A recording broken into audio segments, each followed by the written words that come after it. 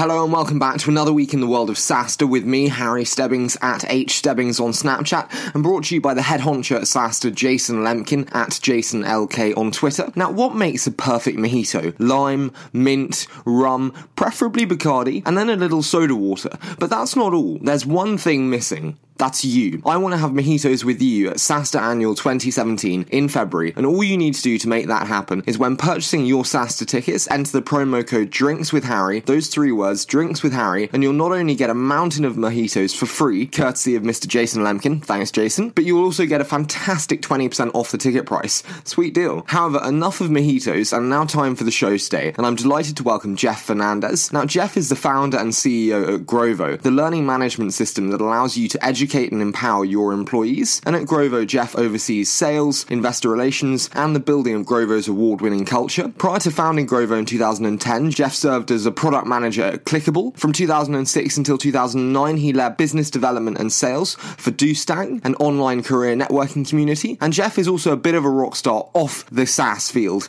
getting the highest honors from Harvard, penning his thesis on human performance, and then playing semi-pro football for the New York Rebels. That has to be a first for a SaaStr guest. And I'd also like to say a massive thank you to Greg Sands at Costa Venture Capital for the intro to Jeff today. However, enough from me, and I'm so delighted to hand over to Jeff Fernandez, founder and CEO at Grovo. Good. That's perfect. Okay, I think we're warmed up. Jeff, fantastic to have you on the show today. Huge thanks to Greg for the intro, but thank you so much for joining me today, Jeff. Oh, thank you so much, Harry. Excited about the opportunity to chat. Thank you, Greg, as well. Absolutely, Greg's a legend. But I'd love to kick off today with a bit about you and how you came to found Grovo and what the aha moment was for you. Sure. So just a little bit about myself. I grew up in a small town in New Jersey, about 10 miles from the George Washington Bridge, with my mom, my dad, and my younger sister. I had the good fortune to go to Harvard. First person to go from my high school in about 34 years, and a combination of a lot of great people, hard work, good luck along the way. And then before Grovo, I did 2 startups, both of which were acquired and venture-backed, and I met some great people there. At the second one, I met my wife, Corey, and our co-founder, Nick. And I introduced Nick to my best friend since the first grade. We were valedictorian and salutatorian of our high school class. He went to Columbia as an engineer, and the 3 of us became very good friends, and we were pretty entrepreneurial and had done startups in the past. And we went to dinner one night here in New York City, in Union Square, and it was the summer of 2010, and one of our friends sent us a text message asking us how to connect his Google Analytics to his WordPress. And it was in that moment, that was the aha moment. We became very inspired because we realized that we were getting so many questions like this from all of our different friends and family, et cetera. And the opportunity to teach people how to better use the internet and the cloud in particular just seemed enormously exciting. It could have a big impact on the world and on how people go about their day-to-day lives. So, we left our full-time jobs and had a lot of support from the folks that we were working with at the time, and invested all the money we had in the world, which is about $60,000, including our credit card debt that we were about to accumulate, and decided to work on it full-time out of our apartments. Essentially to give people an education that's actually helpful for the workplace, unlike school maybe? That's right. Absolutely. Awesome. I'd love to then start today. I got some inside intel from some of your investors on particularly on your management style that came up. And a lot of them said that you lead from the heart. So I'd love to hear what that means to you and what advantages you think this gives you as a CEO and then the company and the culture as a whole. I think with the good always comes the bad. I think the leading from the heart, I think for me means, being very direct and honest and forthright and transparent, but also being ideally empathetic and very caring as well, and having passion for all that you do, all facets of the company, and taking both a caring hand as much as you do an intellectual point of view. And I think that has, in terms of the impact, I think as CEO, it gives you the opportunity to really connect with people and understand folks internally and externally as well. You build really strong relationships. It also sets up the paradigm in the infrastructure at the company for honesty and transparency, and opens up a world where people can have the conversations that they want to have with each other. I think it builds more trust and the openness to disagree on something and commit to it even if you disagree. And I think that builds the fiber of the organization very differently. So as it relates to the culture, it's something that I think you need to just continue to monitor, because there are certainly ebbs and flows. Having that infrastructure at the company, I think, helps you as the company changes and grows to be really deliberate about how you go about thinking about it and communicating things. So certainly lead with the heart. And I think it opens up opportunity for you in a lot of ways. Are there any inherent challenges to kind of leading from the heart? I always kind of get stuck on the question of how emotional should your leader be? So I think absolutely. And it's something that I've learned as time has gone on as well. The disadvantages can be, and it's something that I work on, frankly, pretty proactively, is it's okay. It's great to lead from the heart. But at the same time, knowing when to be a bit more reserved and to understand yourself well enough to know when leading from the heart perhaps needs to be tempered just a bit until you have your point of view firmly solidified. And that's something for me I've learned along the way. The passion and enthusiasm is great, but make sure you have your point of view and realize that when you interact as CEO with folks, that they're going to take what you say certainly very seriously. So just make sure, as much as you're leading from the heart, that you have your point of view is organized and concise and ideally consistent and aligned. And that's something that, as you have so much energy and passion and enthusiasm, that I think you learn along the way. It's about controlling it and controlling the way you go about it, right? I'm really intrigued in terms of kind of control there and kind of internal control. Greg Sands tells me, the faithful Greg, that you really in the early days, really like to work the floor with the sales team. I'm intrigued how that works and what you actually did internally and how that helps the team be more effective and close more business. Yeah, so thrilled to be on this podcast. I admire and read SaaStr often, and I think I'll start there, which is, I think when you're a founder CEO in a B2B SaaS company, it's really important that you go ahead, start and build the early days of your sales team for a variety of reasons, right? I think one is you're working in a very small group of people, likely, right? And you need to understand the customer well and be able to work with your product organization to build product and experiences that your customers want. So you're doing it to better understand your customer and build a product that has better and better product market fit as you go. So you're getting that intelligence. At the same time, by working really closely with the sales organization, you're building the infrastructure and some of the process as you go. And you are absolutely the tip of the spear in getting your first 10, 20, 30, 40, and 50 customers. And then you're servicing them too. So you're building a lot of energy and enthusiasm around the go-to-market, and you're learning a lot as you do it. And I really enjoyed doing that with our team over here. And there's a lot of things that we did. The first thing is you just go and get a whiteboard and set up a whiteboard and put the numbers up on the wall. We like a monthly cadence and work really hard every month and track it carefully, right, with weekly and monthly forecasts to see how you're doing against it. Some folks go and they get a gong or a bell. Having something, I think, that's celebratory as you go ahead and you're performing and you're making it and making your number,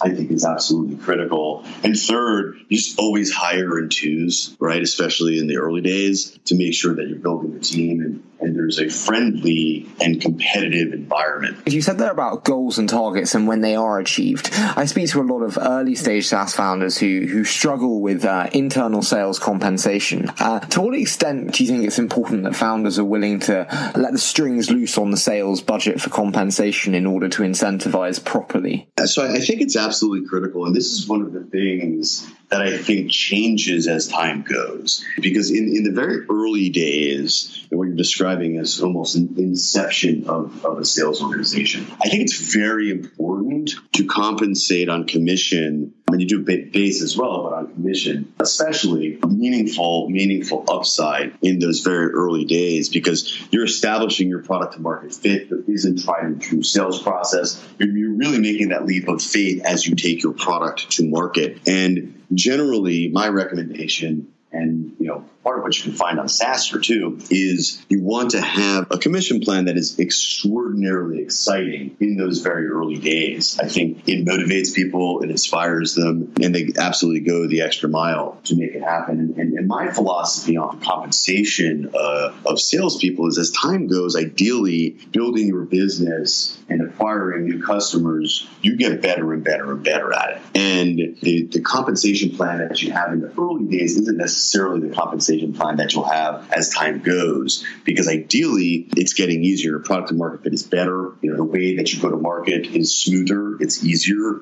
In terms of kind of, as you said that you took a really hands-on approach to working the floor with the sales team, do you think that very active role, what do you think that gives you in terms of different perspectives and advantages? It gives you a handful of perspectives and advantages that help you. One is you're absolutely the tip of the spear, and you are on the phone, listening to calls, guiding, coaching, grooming, at the same time, interacting with customers and ideally what will be customers to understand what their problems are and what their perspective is and how you can deliver value to them. And that gets you so much information that your company needs. From a product perspective, what should be built when? From a sales perspective is, okay, how do we think about describing what we do, the value that it adds, so we can streamline our process? And you really can't do it any other way in the early days. You just need to get your hands very dirty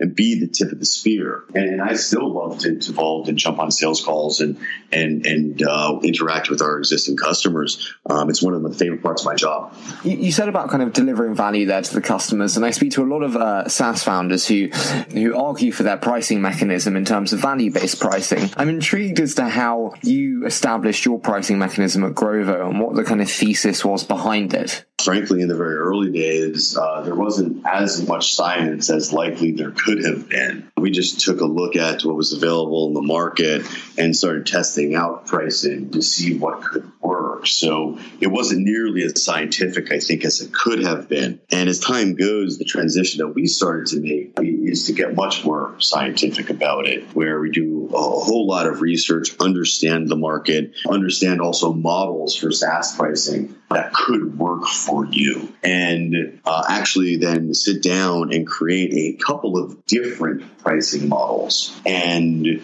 pressure test that not only internally, but also externally with a bunch of your existing customers. And I think if you are hands-on and really understand the customer base and go through this process and compare and contrast, you'll have a set of pricing at the end of it that you then take to potential new customers and do some additional testing there to make sure that it works. And then I think the hard part is, as you're transitioning in pricing, whenever you transition, ideally you're transitioning in a way that is of value for your company as much as it is for customers. You really need to, I think, articulate to the sales organization, the marketing organization, why you're changing your pricing, so some opportunities, but also some challenges, and do really good training around it. And I think in Grovo's history, I think we've done a good job of that in some cases, but other times I don't think we did quite as good job. It's easy to do that exercise and then expect it just to happen. You can't do that. You have to get hands-on and make sure you do a great job of training and communicating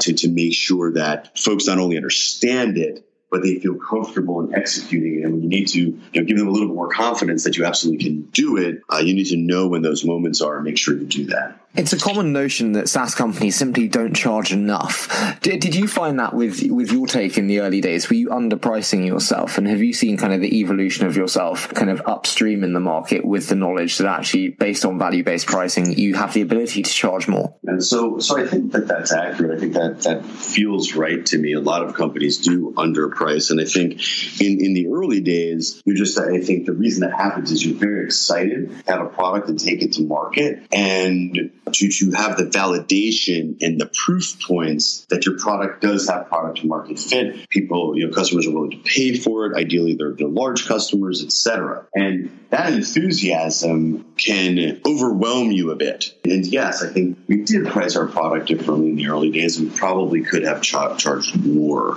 And I think that happens to a lot of companies. So when I interact now with organizations that are a bit earlier in the life cycle than we are, that's one of the things that I focus on is tell me about your larger customers and what made them willing to pay more. And what is the profile of those customers? Should you not focus on those customers, on that value, and orient your pricing around delivering that value, and go ahead and it's just it's an exercise of focus. Do you allow for customization to allow the ACV to go much higher? I think there's a difference between pure customization and productizing elements of your product that can be customized. And true customization is hard because at that point, you're doing it and it can become one-off.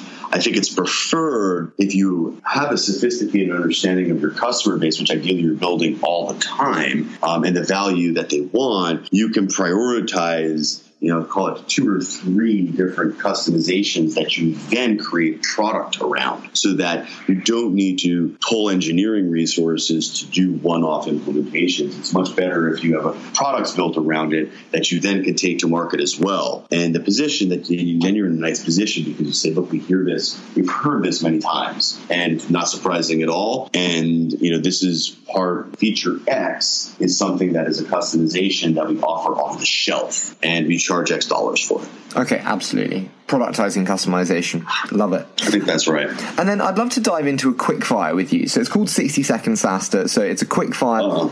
You've got it. So let's start with productivity tools. What do you do to stay on top of everything that you have? Yeah, so I do a handful of things. And I think first and foremost, company, we do quarterly planning, and that's really helpful for me. Every week, I set 3 important items that I must make happen. And then in the mornings, every morning, I sit down and I plan for just about 45 minutes where I write down a list of tasks. And I actually spend a lot of time on it because I try to get them down to where they're only 4 to 6 minute tasks. So that means I have several dozen of them on any given day so that they fit into the meetings and people work that I do.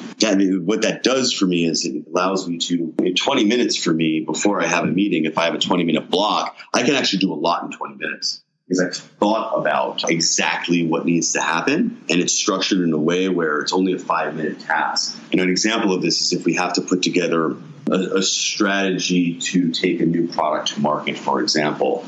That might be something that you write down, but that's actually kind of unhelpful, right? Because it's big, and in 20 minutes, you need to sit down, think about it, and structure it a bit. But instead, if you had 8 or 10 just distinct small tasks, you could take 20 minutes and make progress on that. So I do that, and I do that inside of Evernote. And the next thing that I do is I have Wunderlist, and I have Wunderlist both on my Chrome open all the time, and I have it on my phone. And a lot of the team likes to make fun of me because whenever we talk about something, I always open up my phone and I jot it down in Wunderlist. And that's just how I track every conversation that I'm having and to-dos and next steps so that I can run what feels like a very up-tempo pace in execution. And then I just clear that out. At the end of the day, go ahead and rebuild my list that I worked on at the beginning in the morning. And that's how I manage the weeks, the days, the months, and the quarters. What do you know now that you wish you'd known when you started? Yeah, so it's a great question. And I've thought a lot about this as of late, especially, we live in a world where technology moves so fast and markets change so fast. And the desire to move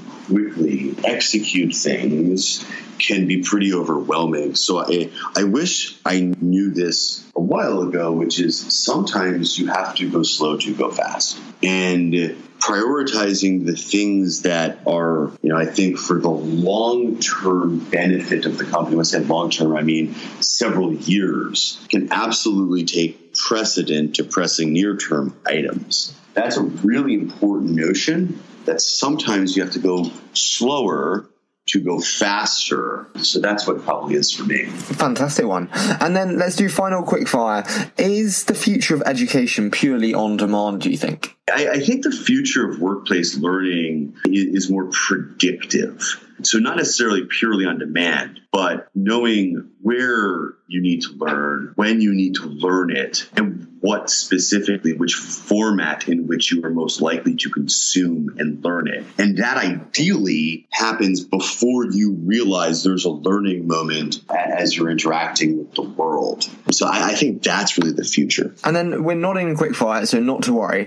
But I do want to finish today with a little bit on location and how you perceive, because you're located obviously in New York, so how you perceive the SaaS scene in New York to be developing, and how for you it's been different from maybe leading a company in the Valley where most traditional SaaS companies originated and developed. I've been working in technology here in New York since about 2006. And when I first started, there wasn't very much of a community here of technology in New York. There were really just a handful of us, frankly. And to see in a decade the degree to which the community has been developed and there's camaraderie and there's more people in technology now in New York than ever before. This certainly is exciting and has had a very large impact.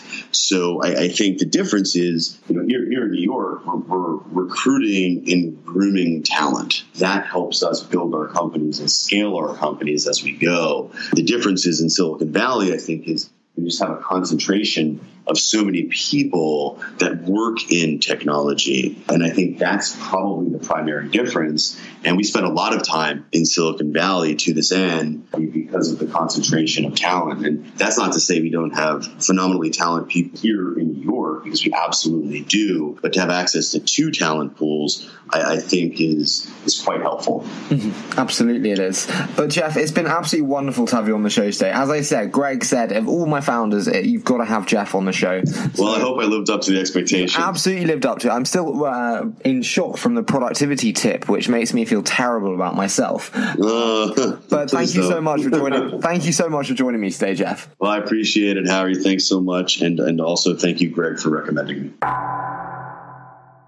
What a fantastic guest Jeff was to have on the show today. And again, a huge thanks to Greg for making the intro, without which the interview could not have happened. And if you like the show today and want to see more from SaaStr, then you can head over to SaaStr.com, that's SaaStr.com, where you can find all of Jason's incredible articles, as Jeff mentioned in the show today, and more podcast episodes. And if you want drinks with Harry, that's mojitos with me at SaaStr Annual 2017. All you have to do is type in the promo code Drinks with Harry when you purchase your tickets for SaaStr Annual 2017. As always, we so appreciate all your support and look very forward to bringing you Friday's episode with Josh Reeves, founder and CEO at Gusto.